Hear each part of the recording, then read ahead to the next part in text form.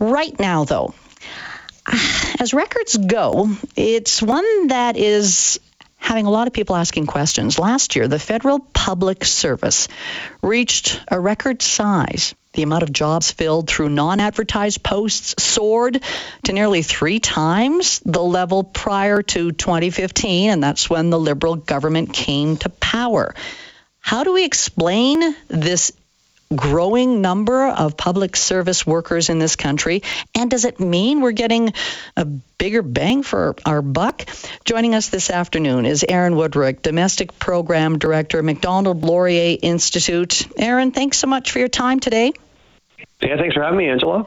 Well, when you see headlines that say the size of the federal public service is swelling to record highs, what are your thoughts? Well, I mean, I think the first question, and I think there might be quite a few Canadians who feel the same way, is exactly what are they doing? We're hiring all these new employees to work for the government. I think the number is something like they're up 40% from the time Mr. Trudeau came into office. And so the question is, what exactly are they doing? And if we have 40% more civil servants, are we getting, 40% better federal services? I think that's a fair question that a lot of people ask when they hear about record numbers of new government employees. I know during the pandemic, yes, we suddenly started to say we need to have more people handling Canada Revenue Agency. And then when people were trying to get their passports, well, we don't have enough people issuing the passports. So that's supposed to increase the service there. Do you think some of this is justifiable? Well, look, there's always a debate to be had about what the right level of government is, right? People are going to have different opinions about whether government should be doing more or fewer things. I think the challenge for government is to explain why you have more employees if Canadians can't see the result, right? I think a lot of people, for example, if your taxes go up, but your commute is still long, your hospital waits are not shorter, your schools are not less crowded, they start to ask questions about that. And I think the same is true here. During the pandemic, there was an argument that you might need to hire people sort of on the drop of a hat to do certain things. Ironically, though, Angela, during the pandemic, a lot of programs which normally require employees to sort of go over applications, that was all sort of waved aside, right? A lot of things were processed automatically. So there was an argument you actually didn't need more people at that time. And of course, we're facing a very serious deficit in Ottawa. We simply don't have enough money to pay everyone. We're borrowing money to pay these people. So at some point, there's going to have to be some tough decisions made because the trajectory they're on of just consistently increasing the size of government indefinitely is just not sustainable in the long run. And as much as I could say some of those new hires in this period could be justified, I never see the opposite. You never see, all right, well, we're trimming this department, or because it seems that once those jobs are created, it's there forever, and you're going to have a hard time actually reducing numbers in different areas.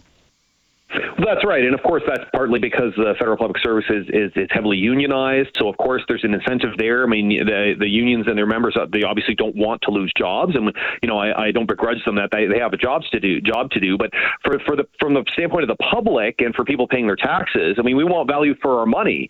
I'm firmly of the belief that people are prepared to pay tax if they think they're getting good value for their money. And they start to get upset when they're asked to pay more tax and they don't see themselves getting any value out of it.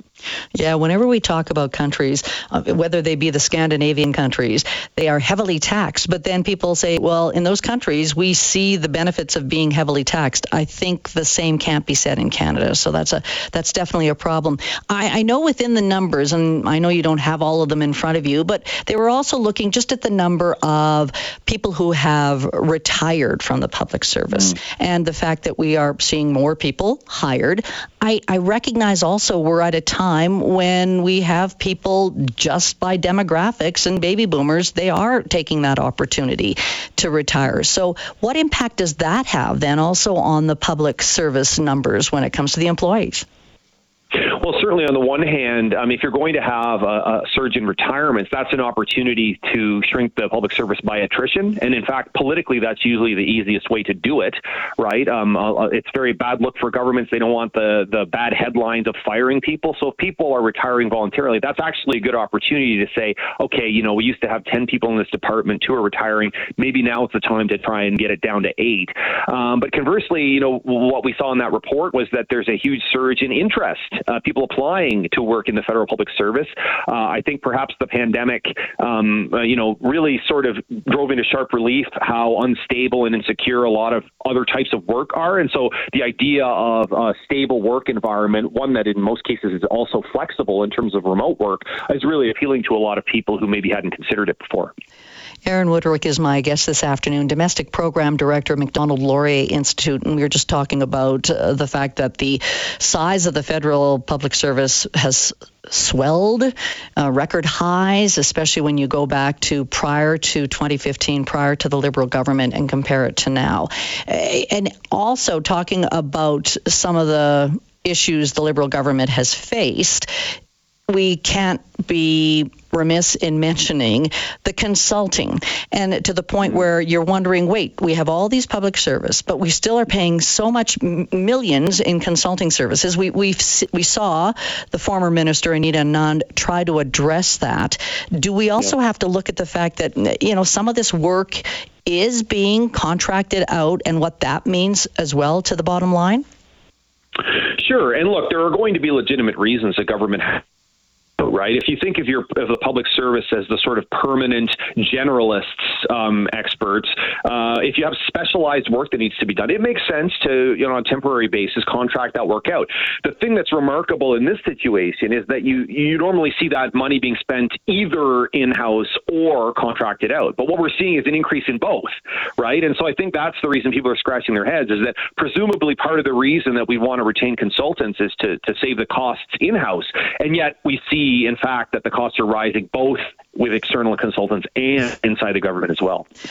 And we have to touch on the fact that we have focused on immigration, and we can have a complete debate on whether or not we should be welcoming so many new Canadians to the country. But at the same time, we have to have immigration numbers. And so are we doing enough to address that? Maybe that's where, and I don't have the breakdown when it comes to the different departments, but where we really need to focus on ensuring that we're getting people through the immigration system quickly and making sure that they are seeing the services that they should serve, so that we actually have them contributing to our economy.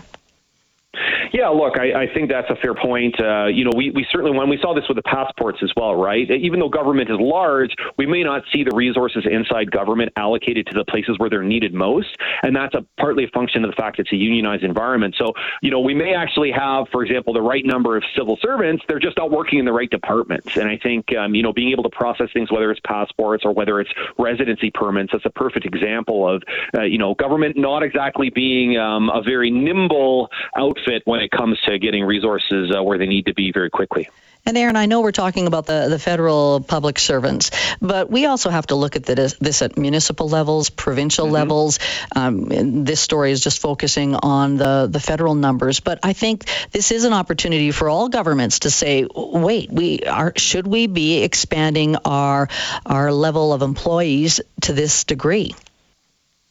Yeah, look, there are trade-offs in everything, and I think we have to be clear-eyed about that. And, I think a lot of people, and I include myself in this, who make the argument about things about living within your means, you can have the size of government you want, but you need to be able to pay for it as you go. Because if you don't, you start to run up debt and deficits. And then when you do have to make choices, it's a lot more painful. So, I think we need to, decide what's the level of taxation we want in this country. And with the revenue we've got, that's going to determine the level of civil servants we have. But we can't kid ourselves. We can't do everything. We have to make choices. And the idea that we're going to just be able to consistently increase the number of employees without having the revenue to match, it's just not sustainable in the long run. And we're talking about it. So hopefully in the long run, the different levels of government, in this case, the federal government, is aware that people are onto it and making sure that they watch to see if there are any changes, especially when it comes to reducing those numbers down the road. Aaron, appreciate your time today. Thanks so much, Angela. Aaron Wudrick, Domestic Program Director, Macdonald Laurier Institute.